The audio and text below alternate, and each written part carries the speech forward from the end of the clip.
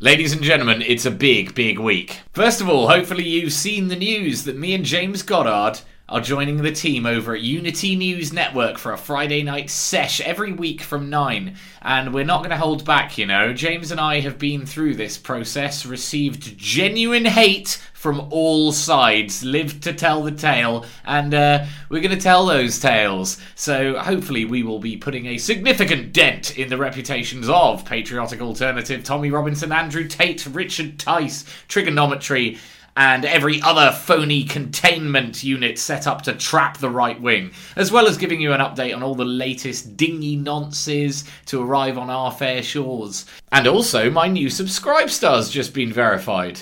So despite having a reputation as a grifter for some reason, I haven't been asking for your help, but I'm a little bit beyond pretending that this is a hobby and not my career. I'll probably always have the likes of Jeremy Wales making their little jealous videos about me.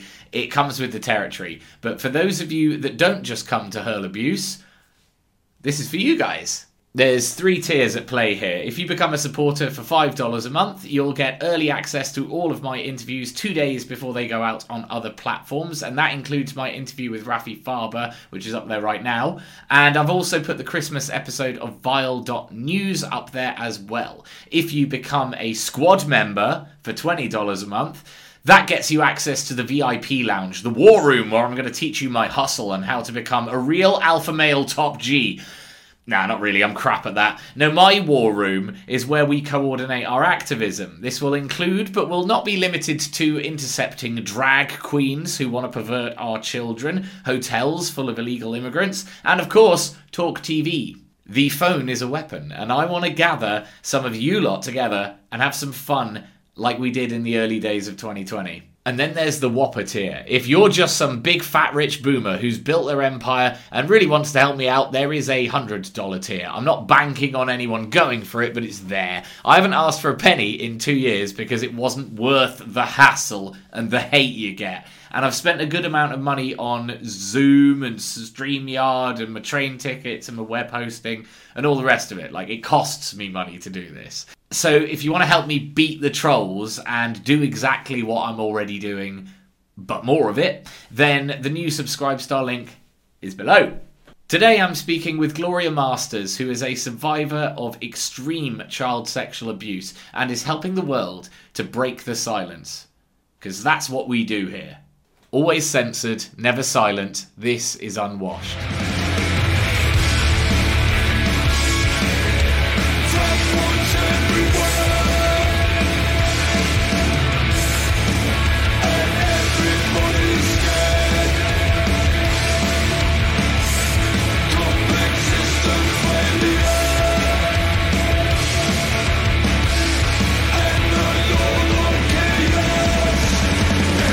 We've got some questions for you, establishment.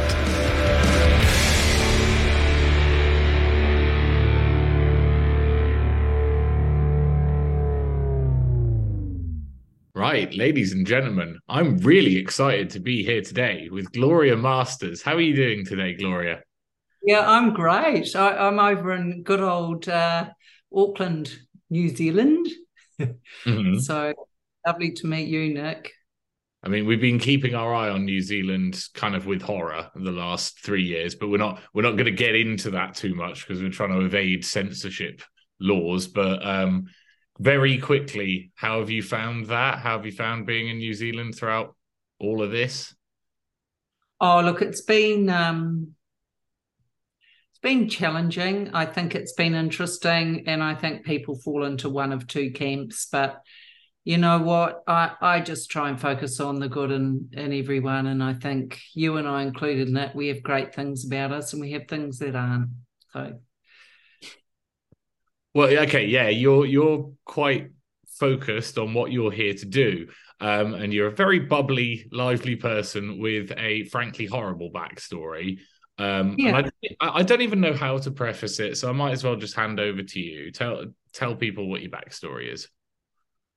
Okay, so I was born and bred in New Zealand into a family designed for sex trafficking. And I don't say that lightly. So from a very young age, as a toddler, my father started abusing me. Extended family got involved.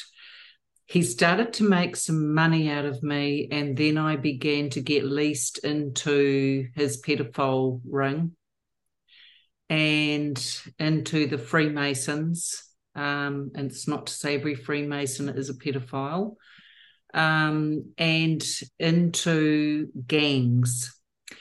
His mother and one of my aunties was tasked with training me on being the best child sex worker I could be. Now, just as we're breathing, you can feel the weight of it, Nick. This became my life, and I was fit for purpose and trained for that.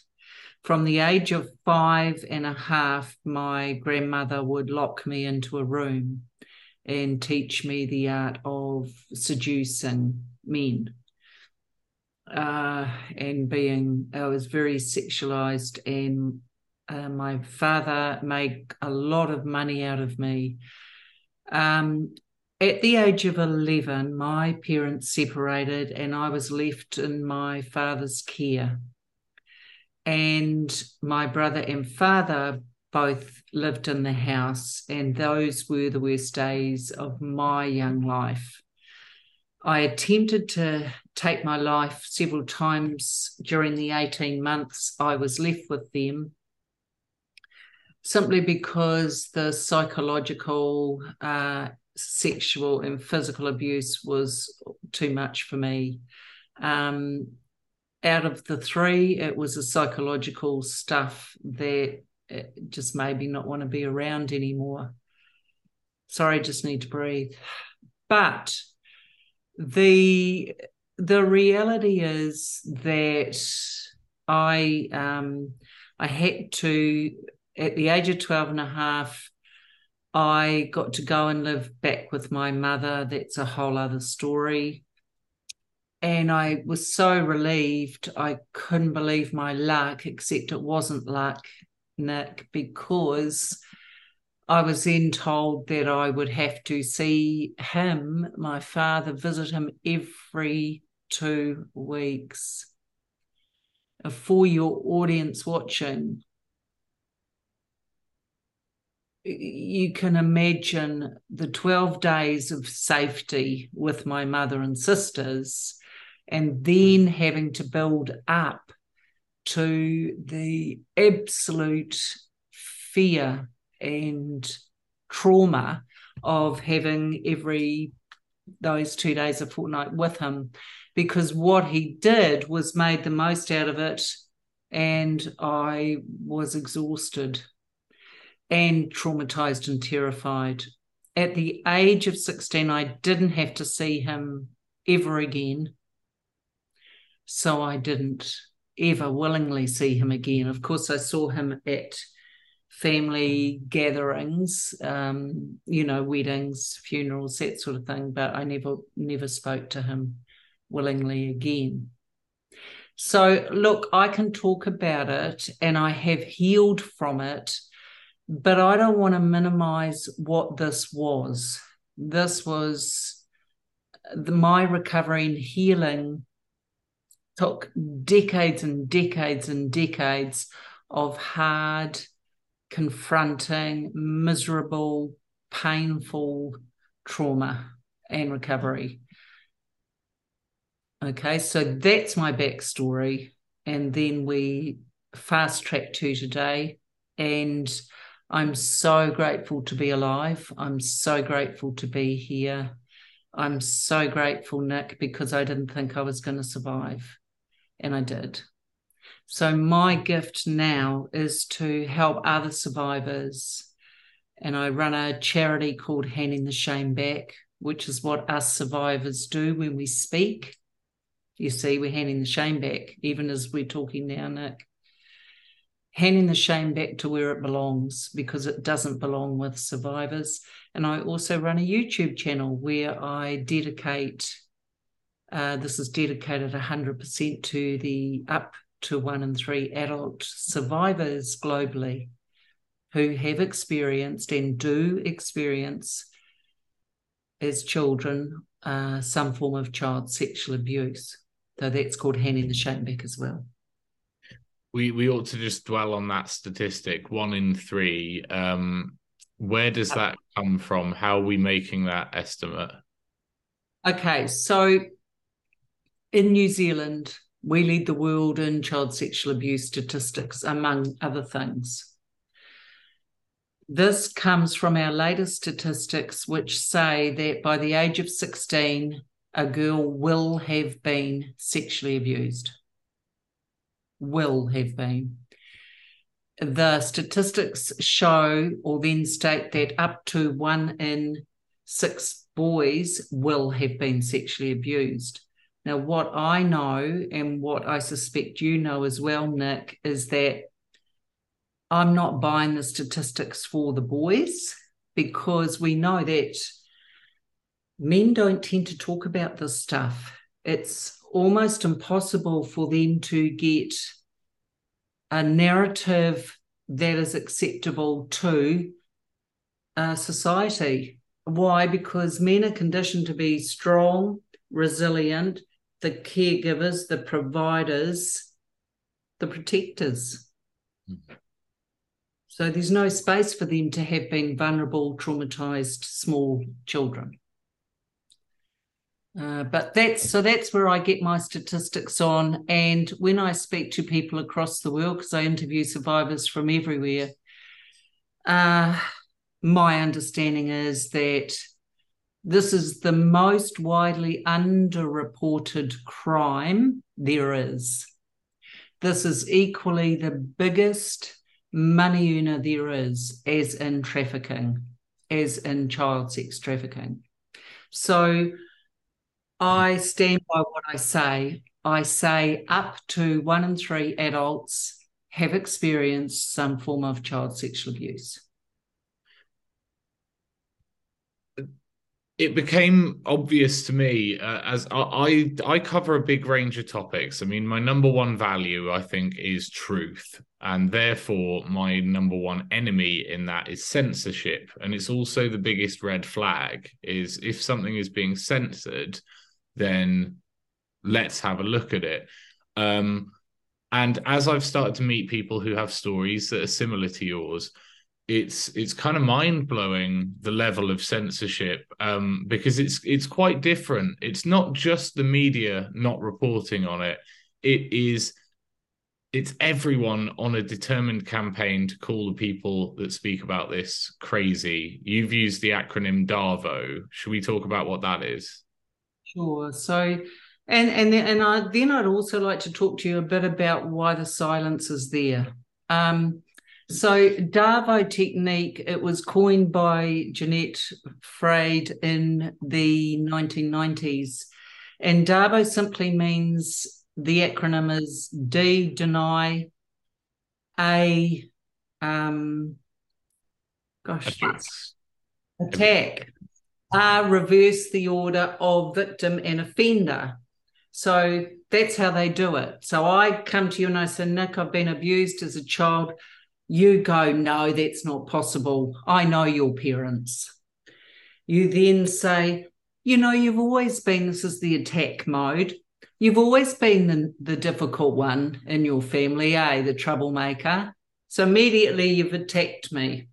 Reverse the order of victim and then the offender by either attacking my credibility, my state of mind, or something about me. So what I'll do as a survivor, and I'm speaking for all survivors, is I'm actually going to shut down, because it took me so much courage to find the words to even speak my truth.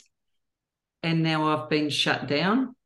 So highly unlikely I will speak of this again, ever or easily. Exactly, which is why the service that you're offering to people is so important, because the authorities don't offer a safe space. Safe space is an incredibly ridiculed term, and there are situations where it's so important. And it's clear to me that this is one. Yep. So the silence, I want to say, we have a general attitude in society that this is a really uncomfortable topic, yeah? Yeah. So most good people don't want to talk about it, Nick, because it feels awkward. They don't know what to do with it. They just wish you'd shut up and change the subject. It's uncomfortable. So that silence comes from what I like to call the enablers or the gatekeepers. Just explain. If good people do nothing, evil exists. You know that quote, I've got it back to front. The second group is us as survivors, and I've just kind of explained a little about why we will never speak. But the big thing for me, and that's why I call it handing the shame back, is our shame. Shame renders us silent because we were made to feel as children that we were wrong or that we were bad or that we did something to cause this. That's what happens as children. It's our fault. So the shame keeps us quiet. So that's two groups. And then, of course, the pedophiles or the abusers or the perpetrators, they're never going to speak of it because they're the good guys in our society. I don't want to dwell too much on like how it was as a child, but were you living a double life where you had to go to school and act like none of this was happening? So you could be forgiven for thinking that survivors, most of us have complex post-traumatic stress disorder.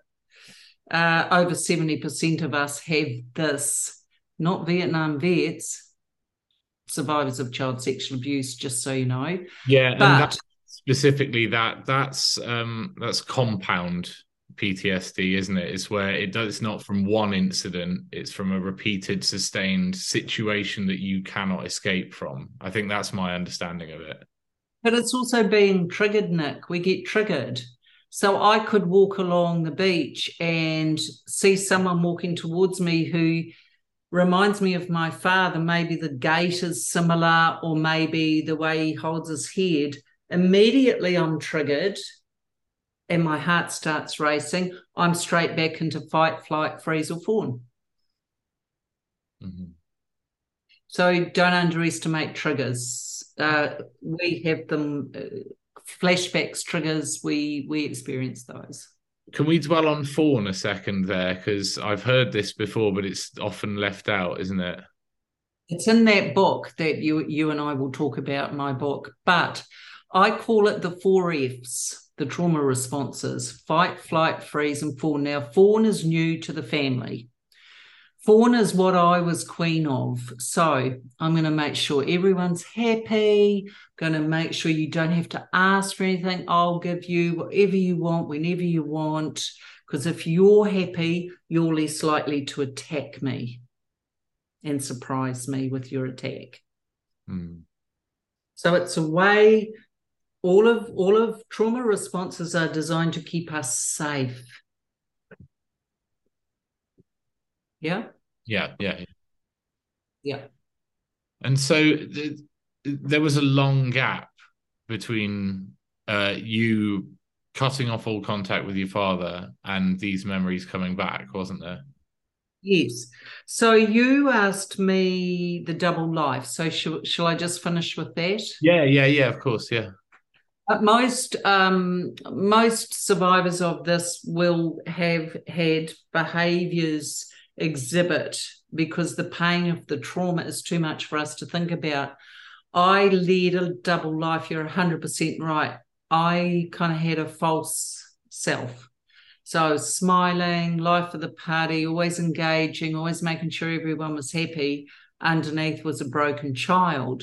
But my double life at that time was because I had to be the good Catholic girl my mother saw me as, and then turn into the sexualized child that my father demanded of me. So that was my double life. That was my duality. It took me decades. I was very, very, very damaged psychologically.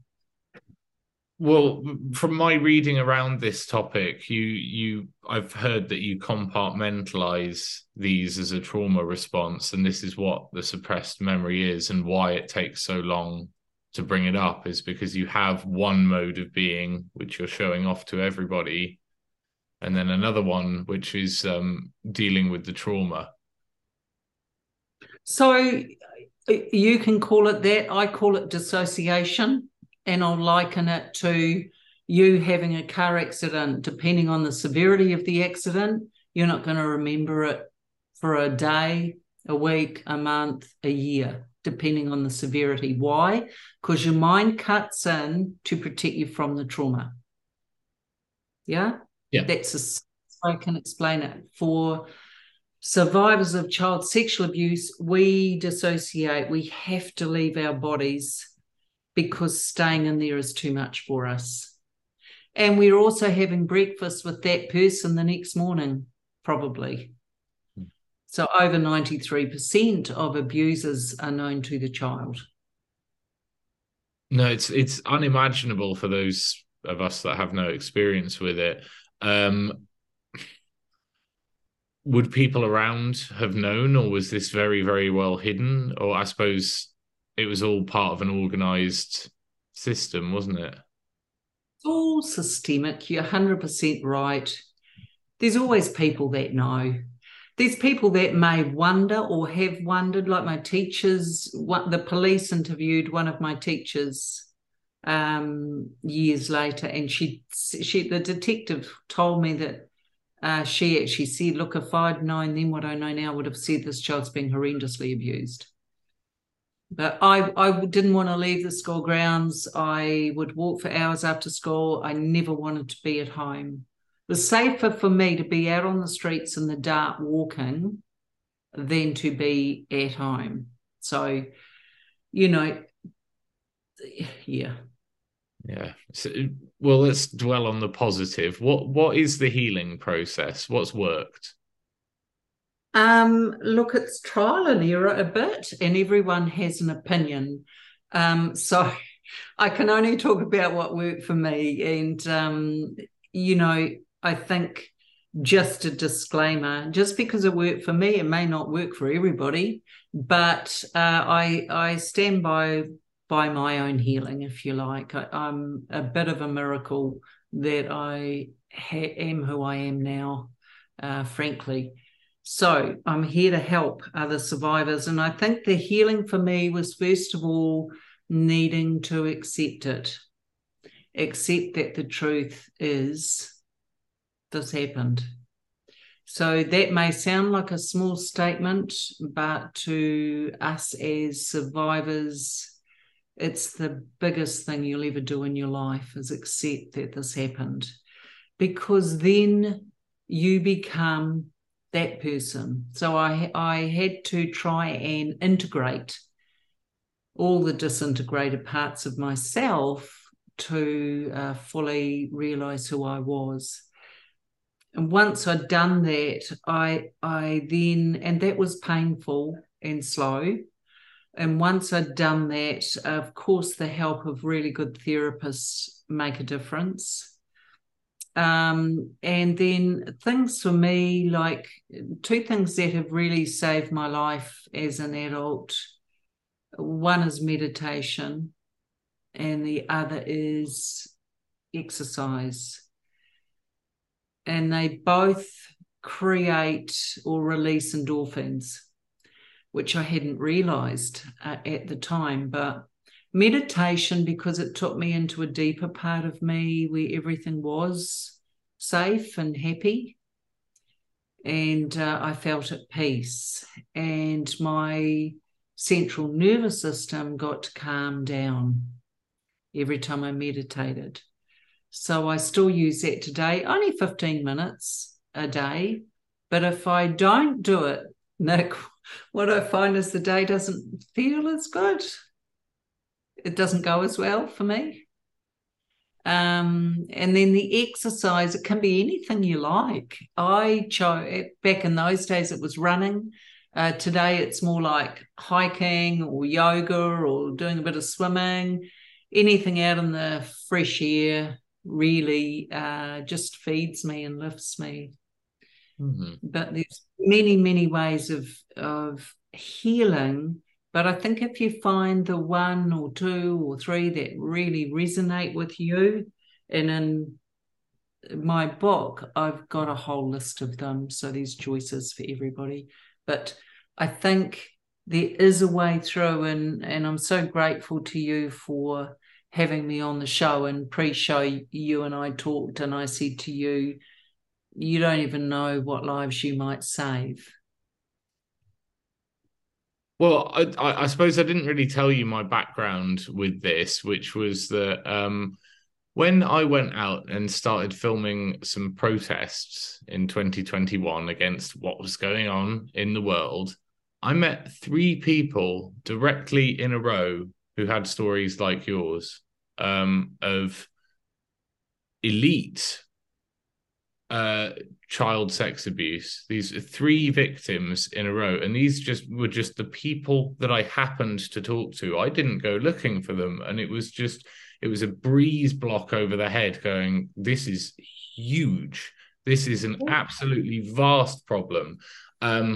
And then as I got to know them and watch what was going on with them, I saw them being attacked on social media as crazy people. And I saw the people that had been helping them, like there are certain whistleblowers within the police, and there's nothing. There's a huge amount going into covering this up. And I also do wonder about sort of the broader implications. This 1 in 3 figure is so interesting. Do you think things like over-sexualized music videos are a form of sexual trauma for children and things like that? Do you think this all sort of joins together? Look, I think we have groups like media are hugely responsible. Channels like Disney Plus, there's just children should be children, and sexualized stuff doesn't help them at all. Do I think that's responsible for that? No, I think you're with respect giving the pedophiles a hall pass here. No. Oh no, I didn't mean that. I meant could we all benefit from basically what you're talking about in terms of the healing if this is a systemic problem that kind of touches everything? Because I think those Netflix series and Disney series probably are that way inclined because the people running it are that way inclined. That's what I'm getting at. I'm not giving them a free pass in any way. Don't you worry. No. Okay. Look, and that's another myth that we're exposing. Yeah, there's a little belief in my country that the abuse must occur with our very lower socioeconomic groups. Wrong. This is across all of society and at the highest levels, and it's no different in your country. And I think it's time people took the blinkers off and realised that if our stats are that high, 1 in 3 girls will be sexually abused by age 16. My question back to you is, then what percentage of the population are doing the abusing? Yeah, which is terrifying. And I wanted to ask you, have you concluded that abusers are the abused as well, and that this is passed down in that kind of way? Or look, there's different schools of thought. I know some beautiful male survivors who just cringe when those types of questions are asked, and they cringe because they're naturally thought of as being abusers because they've been abused. No, that's not the case at all. There could be some, but I'm not really qualified to answer that. I don't have research on that. But I do know that in my case, it must have been generational, because why would my grandmother get paid? She got paid commission, get paid to train me how to be a sex worker from the age of 5. So it must have been something that was known. Yeah. Yeah, well, I mean, that's the question for those of us that can't understand it, is what shuts down the empathy in a person, and I'm not sure if you know the answers to that. Look, I think we're talking serious mental health issues or unresolved trauma. It may not have been sexual abuse. There can be, people sometimes ask, what's the difference between physical abuse and sexual abuse? My response is, really? So, Nick, yes, so you've found more and more that this is much bigger than what you had believed. And I call this the silent endemic globally. Why? Because the silence around this is deafening. I'll tell you, yeah, another part of my history with this was, you've spoken to Annika Lucas, haven't you? Yes, I've interviewed her. Yeah, so I remember coming across her on a podcast that I listened to. I guess it was about 2015, and I listened to this podcast every week. It was just people talking about their trauma in various ways, and then her story came on, and he interviewed her and she told her story, and my jaw was on the floor, because this was revealing something enormous. This was confirming that these elite paedophile rings do exist. Unless somebody can come out and prove to me that this is a crazy person that has made it all up, then I'm going to take her at her word. And what was kind of peculiar was, the next week on the show, he just interviewed somebody else, and I didn't see any further investigation. That was just a guest. And it was actually a while before I came across her again, and then started putting it all together. It's like, this is enormous. This is confirmed. Everybody knows about sort of Jimmy Savile in this country, and Prince Andrew and Epstein and all of this, and yet, and I think you're right that the only way through it is to talk about it. I think you're right. And equally, I mentioned to you before about enablers and gatekeepers. How many people around Jimmy Savile knew? Yeah. So do you see my point? For good people, evil exists because good people do nothing. I absolutely agree on that point, because I think that the real story with Harvey Weinstein and Jeffrey Epstein and all of these, it's always painted as, we got the monster, we caught the monster. And it's like, well, no, for that monster to operate, he must have had an enormous ring of protection, and you all know it's there. That's the actual story, as far as I'm concerned. And yeah, these people are just used as scapegoats, really.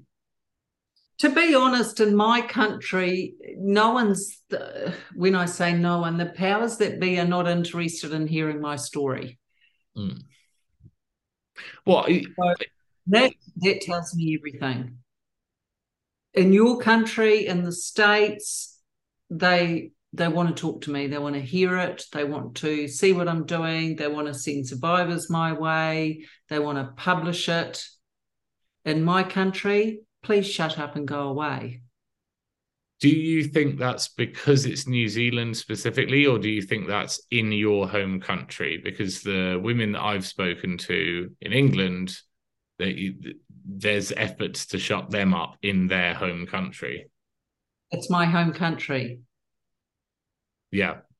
So, yeah, and people don't want to know this.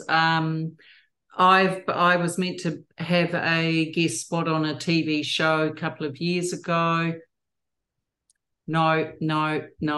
It gets shut down and stopped. Why? Because people don't want to know about it. My question to you is, or back, to them is this: people don't want to know about it. Doesn't mean that the child still has to get up the next morning and go to school. Well, I think it's a duty to tell people about stuff like this, and it's quite nice that I think we've evolved into a format where these kind of conversations, where we just do it over Zoom and you have space, are more common as opposed to a sensationalized TV thing, which would be because I remember these existing 10 or 15 or 20 years ago, but it wouldn't be it's not a comforting way for someone to come forward. No, it's not a comforting way, but we're trying to reach the up to 1 in 3 adults across the world who have experienced some form of child sexual abuse. Where are they? They're hidden. They're in the shadows. They've got no permission to speak. They've got no resource or support. It's incredibly difficult. We have men in our country, and yours, I would hesitate to add, that take their own lives rather than speak this truth. And part of it is fear of being darvoed or shut down. The other part of it is shame, the huge shame. But also there's those elite groups that you're not going to speak anytime soon. We should dwell on that natural sense of shame, though, because this seems common among all victims, elite or not elite, anyone who's been through anything. This blaming yourself for what happened thing, it seems to be just a part of how a human reacts to going through this. Is that something you've observed? Oh yeah, let me put it this way. It's clear. If you have an adult and a child in front of you, the adult says that nothing's ever happened. The child says something did. I would put money on it that the majority of people would look at the adult, listen to the adult, and take the adult's word over the child. So, and this is 2023. So, back in the early days when this was all happening, and not just to me, but many other survivors out there, children were not encouraged to speak about anything or defy any adult. You were encouraged to be a good child, go outside, don't be heard, and come in when you were told. There was no real permission to talk about anything. The shame around this is because we know what happened to us as it was happening was wrong. Every instinct in us was screaming, no, no, no, it's wrong.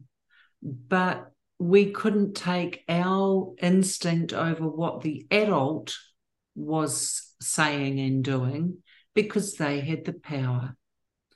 Think of the movie Matilda, where Danny DeVito says, I'm big, you're little, I'm smart, you're dumb, I'm right, you're wrong. That's what it's like for survivors. And even now, you said it yourself, you watch people try and speak out, they're darvoed, they're shut down, they're ridiculed, they're resented, their truth is not welcome here. Make sense? Well, as I say, I've done interviews with a range of people for different reasons, and one of the most shocking things to me, I'm increasingly talking to people who have been a victim of an extreme form of trauma, and increasingly the almost as big, if not bigger, than the trauma itself is this silence, as you're talking about, or having nowhere to go, or being told it's all in your head. And I'm seeing this being done to people for a myriad of reasons. This is not just what you've been true. But this seems to be a huge problem, is essentially the establishment saying, nope, it's all in your head. You're a crazy person. Well, it suits the narrative. I mean, it doesn't suit the narrative for the truth to be exposed. Think about it. No, but the truth seems to be a runaway train at the moment. I'm very excited by it. How long have you been speaking about this? Well, I started speaking, my memoir, my first book detailing all of this, came out 3 years ago. I beg your pardon, 2 years ago. And it was then that I started speaking and being interviewed from the UK, from the US, South Africa, across the world, not New Zealand. I do know some people in New Zealand I will put you in contact with that would be okay. that would talk to you. So we'll Please. do.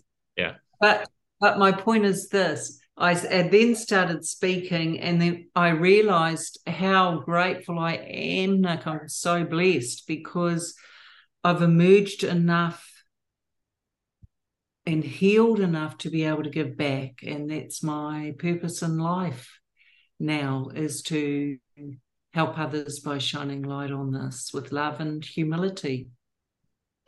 Well, that's exactly it. As I do interviews about this, I think people get excited about exposing stuff. And the other half of it is no. It's not just get to the bad guys. Make sure that the good guys, or well, the people that have been through this, get through this as best they can. I just think it's such a service that you're doing, and if you've made yourself a lighthouse in this regard. Have you had people flocking towards you? Yeah. Yes, and it's absolute. It humbles me. It just touches my heart that people do, have some hope now. Yeah. Yeah. Well, I'm really impressed. Thank you for being so brave with all of this. It's really impressive to see you come out the other end like just so smiley and sort of competent and capable to take it all on. You're doing such a brave thing. Thank you, and I'm going to say something that may surprise you. I don't think I went through everything I did, and I know you talk about other survivors. There's not many in the world that have gone through the 16 years I did, to be honest. No. And emerged sane. A friend of mine reached out from the South Island and said, you should be a drug fuck tour on the side of the road. And yet, look at you, you're an angel. So my point being, how could I have gone through all of that and not do something with it? So that's what I'm here to do. Well, so you put it down to that. You say that you were only able to get through it so that you're able to get other people through it. Because it is mind-blowing. I've been watching oh God, I can't remember what's it called, Soft White Underbelly. It's a interview series with I guess down and outs is one way to put it, but people that have really, really had a rough time and have all sorts of addictions and stuff. And that's why I'm so interested in what is the route to making sure that people don't end up there. Because I don't blame people who do, because it's always the result of some horrific trauma. It's never really choice, is it? We don't have a choice. Look, it started in secrecy, continued in silence, and shame was all through it. But out of the three, shame takes the gold every time. Shame is what renders us incapacitated, helpless, silent. a child is highly unlikely to speak up and out about this. And I think people need to realise that the power differential is huge. And as I've just said earlier, you put an adult and child in front of an adult or two, no one's going to really take the child's word, are they? You've got to remember that where there's a pedophile within a family, these are well-known, likeable, charming people. You've had politicians in your country. You've had sports people in your country. You've had key people in your country who think Jimmy Savile, everyone loved him, hiding in plain sight. So yeah, I think that's huge. Look, I think people have to turn to something because they're trying to bury the pain and the trauma.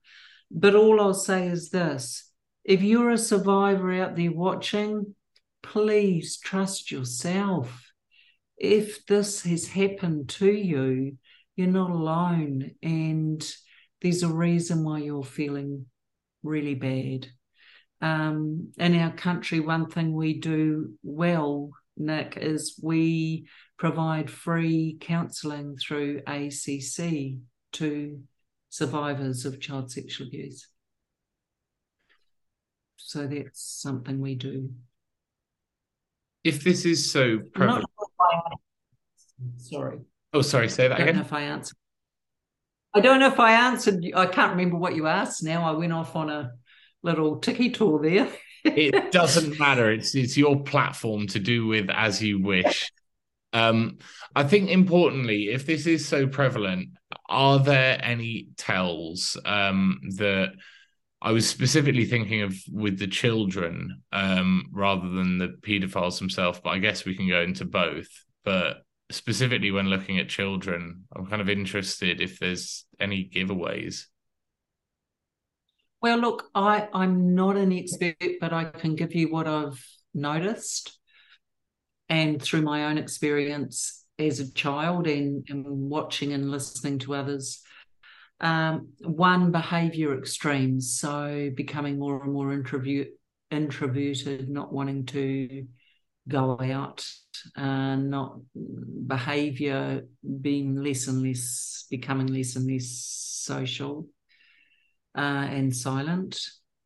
Or the other extreme, which was me, which is loud, attention-seeking, always in trouble, always wanting to be noticed. And I did that at school because school was my only safe place. So, when you think about it at school, the teachers will say, oh, God, it's him again. He's always doing this. My response now to educators is stop saying he's always doing this and start asking, I wonder what's happened to him. Absolutely. I mean, I have some real I've had some real thoughts about the school system lately. I've been chatting to a friend of mine. He's got 2 sons and he gets increasingly annoyed by whatever new policies are in the school, and he just sort of rants to me about it. But we talked about how school was, and it was actually, looking back, very traumatic. I don't really understand what a strict teacher is other than somebody who bullies children, really. I don't think there's any need to be a strict teacher at like a primary school. And yet I've got a lot of memories of them. And I think a lot of it does... I remember a lot of this kind of thinking of there's the kid that always acts out, rather than why is that the kid that always acts out. That's why we have to change the narrative. Instead of that, and everyone rolling their eyes in the staff room, asking what's happened to this child or what's not happening for this child. Because where neglect and abandonment exist, trauma will always, and abuse will always find a home. And yeah. So sorry, we didn't really. So look, I was going to say we didn't. Really, yeah. So, look, sorry, you go. You go. Just to finish and answer your question, extremes of behaviour are something I would recognise in a child. The other signs might be a child that clings to you and doesn't want to go with Auntie Joan or Dad consistently. Another is putting on 3 or 4 pairs of underpants or shorts, like constantly overdressing to keep safe. One of Jimmy Savile's victims was doing that. Another is to suddenly started bedwetting and hadn't ever bedwetted. So there's lots of little things. You might notice regression in behaviour. By that I mean a child going back to sucking a thumb even, or rocking backwards and forwards, like self-soothing behaviours. Yeah, so there's a myriad, but I'm no expert on it. I'm only talking about what I notice. The other thing too with children, and we do this in our trauma states, is dissociate. So kids that are often kind of looking out the window or not there, you just find it hard to be present. Does that sort of answer your question? Yeah, definitely. Yeah. Yeah, because basically, a kid should just be a kid running around full of life. And you're basically just describing, well, if that light seems to be dull for one reason or another.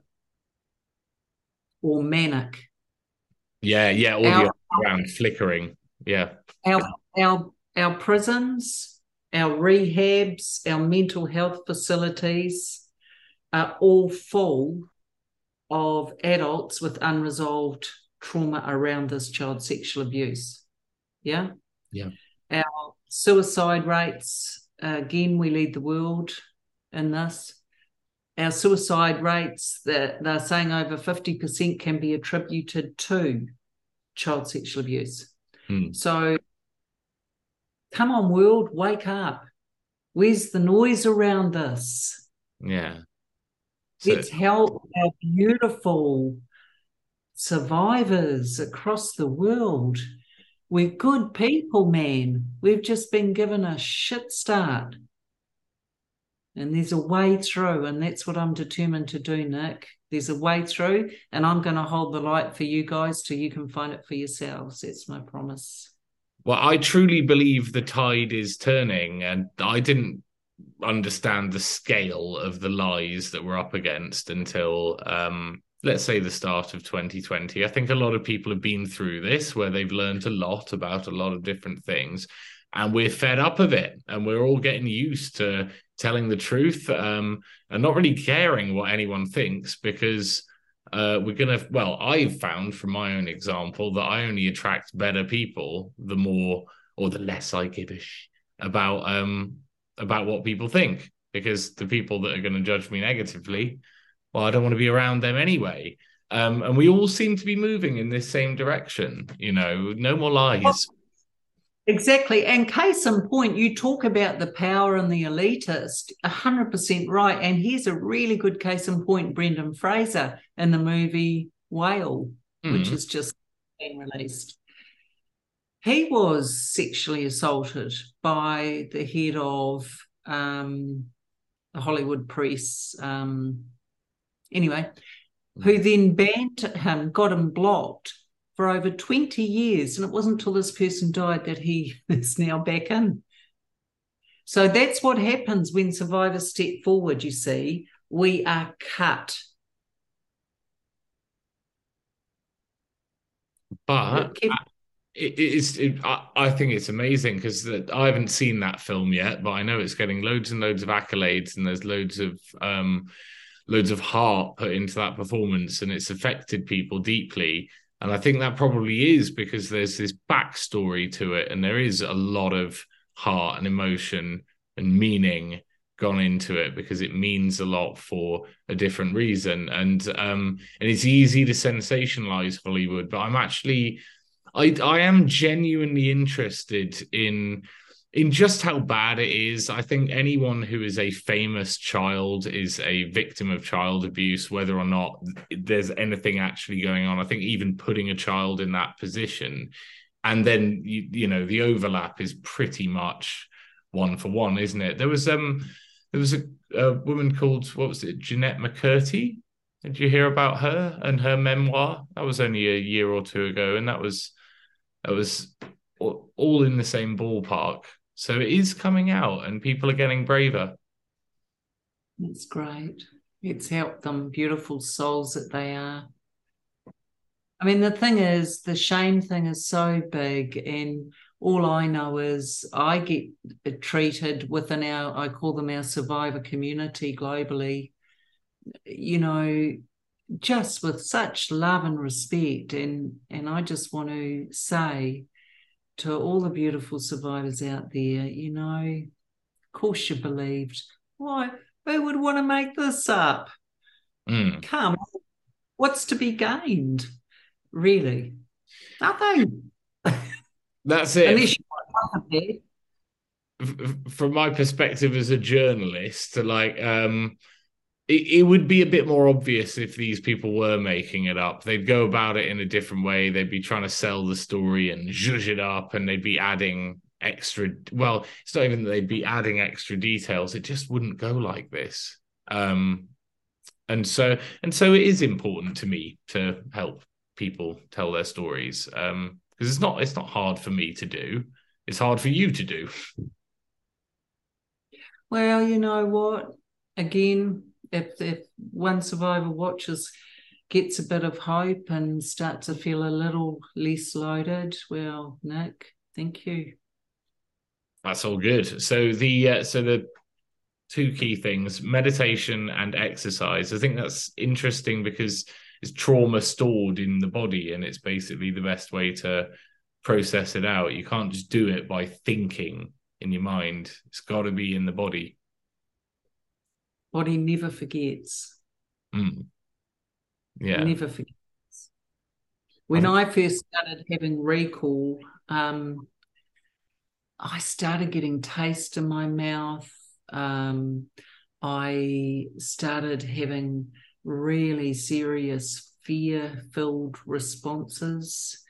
I felt unsafe in a room where there were a lot of men. And even if I hadn't remembered anything, the fact is my body was giving me cues. I never wanted to have my back to a door. I was always on high alert. I could tell you, who was behind me, who was in front of me, whether that person over there means to hurt me or not. And I had no rational reason for that, but my body just kept giving me these signs: step away, back away, keep safe. I accosted two men coming up my driveway one day thinking they were going to rape me. They weren't. They were just doing surveying.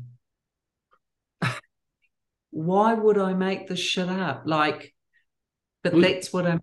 Power of the mind, the power of the mind. So, yeah. Was that pretty much constant until you started uncovering what was going on? Your body was sort of, I guess, in a fight or flight state and reacting on instinct in these situations until you figured out why. Well, I think it's what we talked about before, Nick. I think it's that dissociation. I wasn't ready to deal with this trauma. It would have, not to overstate it, but it would have killed me. So when I turned 16, I blocked everything, and I didn't remember it again until I was 32. And I had my second child. And then I started getting all these sensations and responses and just never feeling that safe. and then getting the taste of blood in my mouth or semen in my mouth, or, just feeling like I had to hide or keep as quiet as or still as I could. And things, that's what I'm trying to say. The body stores it all, and the mind knew it. And it was when you'll know when it's your time to uncover and deal with the trauma, because it starts to reveal itself. So I was clearly ready. Did I want it? No. It was probably the worst time in my adult life. If I hadn't had been a mother, I don't know that I'd be here today, Nick. That's how awful it was. But you got to remember, there was 16 years of memory. And so do you feel like it kind of happened to you rather than you seeking it out then? Your body sort of brought it up in you? Well, I always knew the day I turned 16, I never wanted to see my father again. I felt very unsafe around him, and almost, that awful gut sinking feeling. Think of the most evil man you've ever met or woman you've ever met in your life. So I knew something was there. I didn't know what that was. And again, it wasn't, my mind was protecting me. I just knew I had to keep as far away from him as I could. And then we were all at a family wedding, and my sister gave my daughter to my father, and I had just such a visceral reaction. I had my daughter when I was 27. And I remember thinking, get her away from him. Don't let her touch. Don't let him hold. Don't let him, I just panicked. Now, I had no recall at that point. But again, when you talk about survivors and perhaps people who don't want us to tell our truth would say, oh, you're just mentally unwell. You've always been a troublemaker. Why would I react so strongly to that? There were just so many things that came through. And then I finally started to remember what had happened, but they came in the form of flashbacks, triggers, nightmares. It was terrible, terrible time. Yeah. No, I'm just interested in how the mind locks it away and then how the body kind of brings it back as well. Because it does, I like this interpretation that your body was saying, no, we're gonna do this. We're gonna work through this because we have to. It's a hell of a story you've got here. Yeah, well, can I say I wish it never had happened? But I can't take that back, and all I can do is turn it into how can I make sense of it? So I've made sense of it. I've accepted it. Now I'm at a point where it's my absolute privilege to help others. So let's do this. Absolutely, let's do this. It's been a privilege to chat to you today. You said if it helps one person, then that means something, and I can already think of someone that I can send it to that it'll help. So job done. We've already succeeded. Tell people about the books and where they can find out more and everything. Okay, so this is Flightpath to Healing. It's a guide for child sexual abuse survivors, and it's written by me. And this is, because I know we talked about it pre-show, so I knew you wanted me to discuss it, yeah? Yep. This is, I've been told it's a masterpiece, and that's without ego. I'm just saying that's what I've been told. So, okay, I'll take that. But it's simply because it's experiential, Nick. So a survivor can pick this up, open it to any chapter in the book, and you will get help. So I've designed the chapters it's a flight path. So you start with the boarding pass, and you've got a boarding pass because guess what? You're a survivor. So you have one. Isn't that lovely? Then we go through your journey, and you and I talked about the two things that helped me the most were your traveler's details and your destination details. are filled with what you choose through those chapters in the book. So it might be meditation as one. It could be having fun with friends as another. It could be, studying. It could be, playing music, hobby. So I've got 11 chapters, and I discuss what helped me, how I used that particular modality as a child to help me, and then as an adult in my recovery. And then at the end of each chapter, I have some experiential, it's a working guide, so they can work with and answer some questions. It's their guide. And then I have, you're going to love this, then I have a little mantra, which is cardboard, can be is perforated, it can be ripped out of the book, put up on a fridge or a bedside table or bedside mirror, and it kind of just is a little reminder. It's a mantra for each of those 11 core modalities. Then we look at things that are common to us as survivors, and I've mentioned some of them to you, like triggers, hypervigilance, the 4 Fs, shame, doubt, or, there's quite a few of those as well, and I write a little bit about that, and again have a couple of questions. Then we look at healing modalities like Reiki, yoga, massage, some things like that, therapy, a little bit on each of those. And then finally you have your passport, and the passport section is filled with what you choose through the previous sections that are personal to you. So it becomes a customized experiential guide. It's your flight path and your passport. Can I read this to you? This is so beautiful.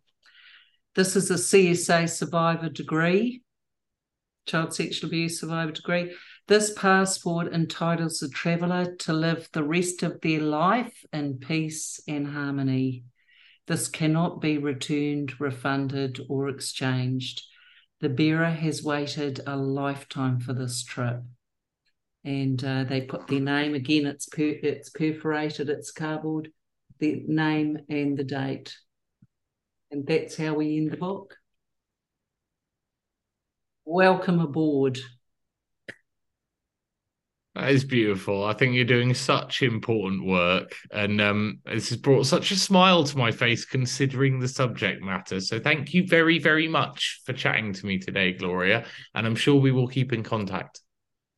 I hope so. Thank you so much, Nick.